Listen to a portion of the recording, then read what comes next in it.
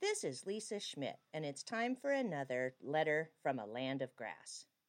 One of the best aspects of ranching is that each of us gets to choose how to manage our livestock our own way. We all know that there are lots of ways to accomplish the same task. This is one of the true joys of ranching, and we all respect the other's choices. My way of doing things doesn't impact my neighbors, and my neighbors' choices don't impact mine. Until they do. My brother Roger, my daughter Abby, and I planned to sort off my yearlings so I could take just some cow-calf pairs to summer pasture while the yearlings stayed home. This simple task shouldn't take very long. But a few of my neighbor's yearling heifers were mixed in with my herd. I brought the neighbor's heifers to my corral with mine. I would haul them back to his house, and he said he would fix the fence.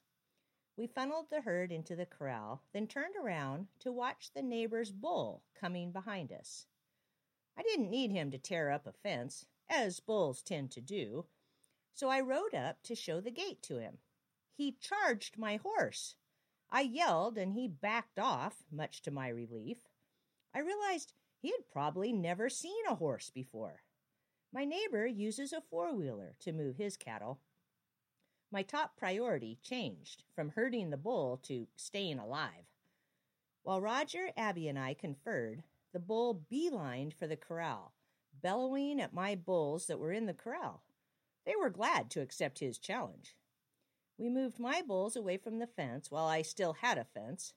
Then we loaded the neighbor's energetic heifers into my trailer and shut the middle door, desperately hoping the sweet young things might bait the bull into the trailer. That was a naive dream. I have two sets of corrals. At the upper corral, I load my trailer through a narrow alley. My loading system at the lower corral is wider, more bull-sized, but far less stout. I needed that bull in the trailer, but he was too big for the alley at the upper corral. I had to drive him away from the cows and down to the lower corral. He charged my horse again. This was getting serious. I don't own a four-wheeler, so I decided I could sacrifice my flatbed pickup. Roger drove, Abby rode shotgun, and I stood on the back, ready to swat the bull with a long rope. Pickups don't maneuver as tightly as bulls. Roger stepped out to turn the bull. The bull charged at him. Roger's inner beast manifested in assertive driving. As we encouraged the bull with the truck bumper, we hollered to one another, discussing how to actually capture him. Maya, the milk cow, grazing contentedly on green grass, rescued us.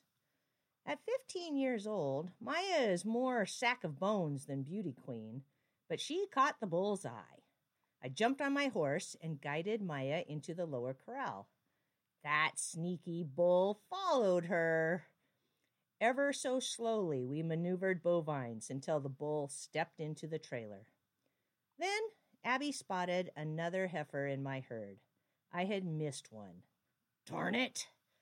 I wanted to load her with the bull. The bull wanted out. We sorted the heifer toward the trailer, slamming various gates behind her. Roger reached into the trailer to turn the bull away. Abby and I opened the trailer door. The heifer slipped in before the bull slipped out. We all sighed a breath of relief.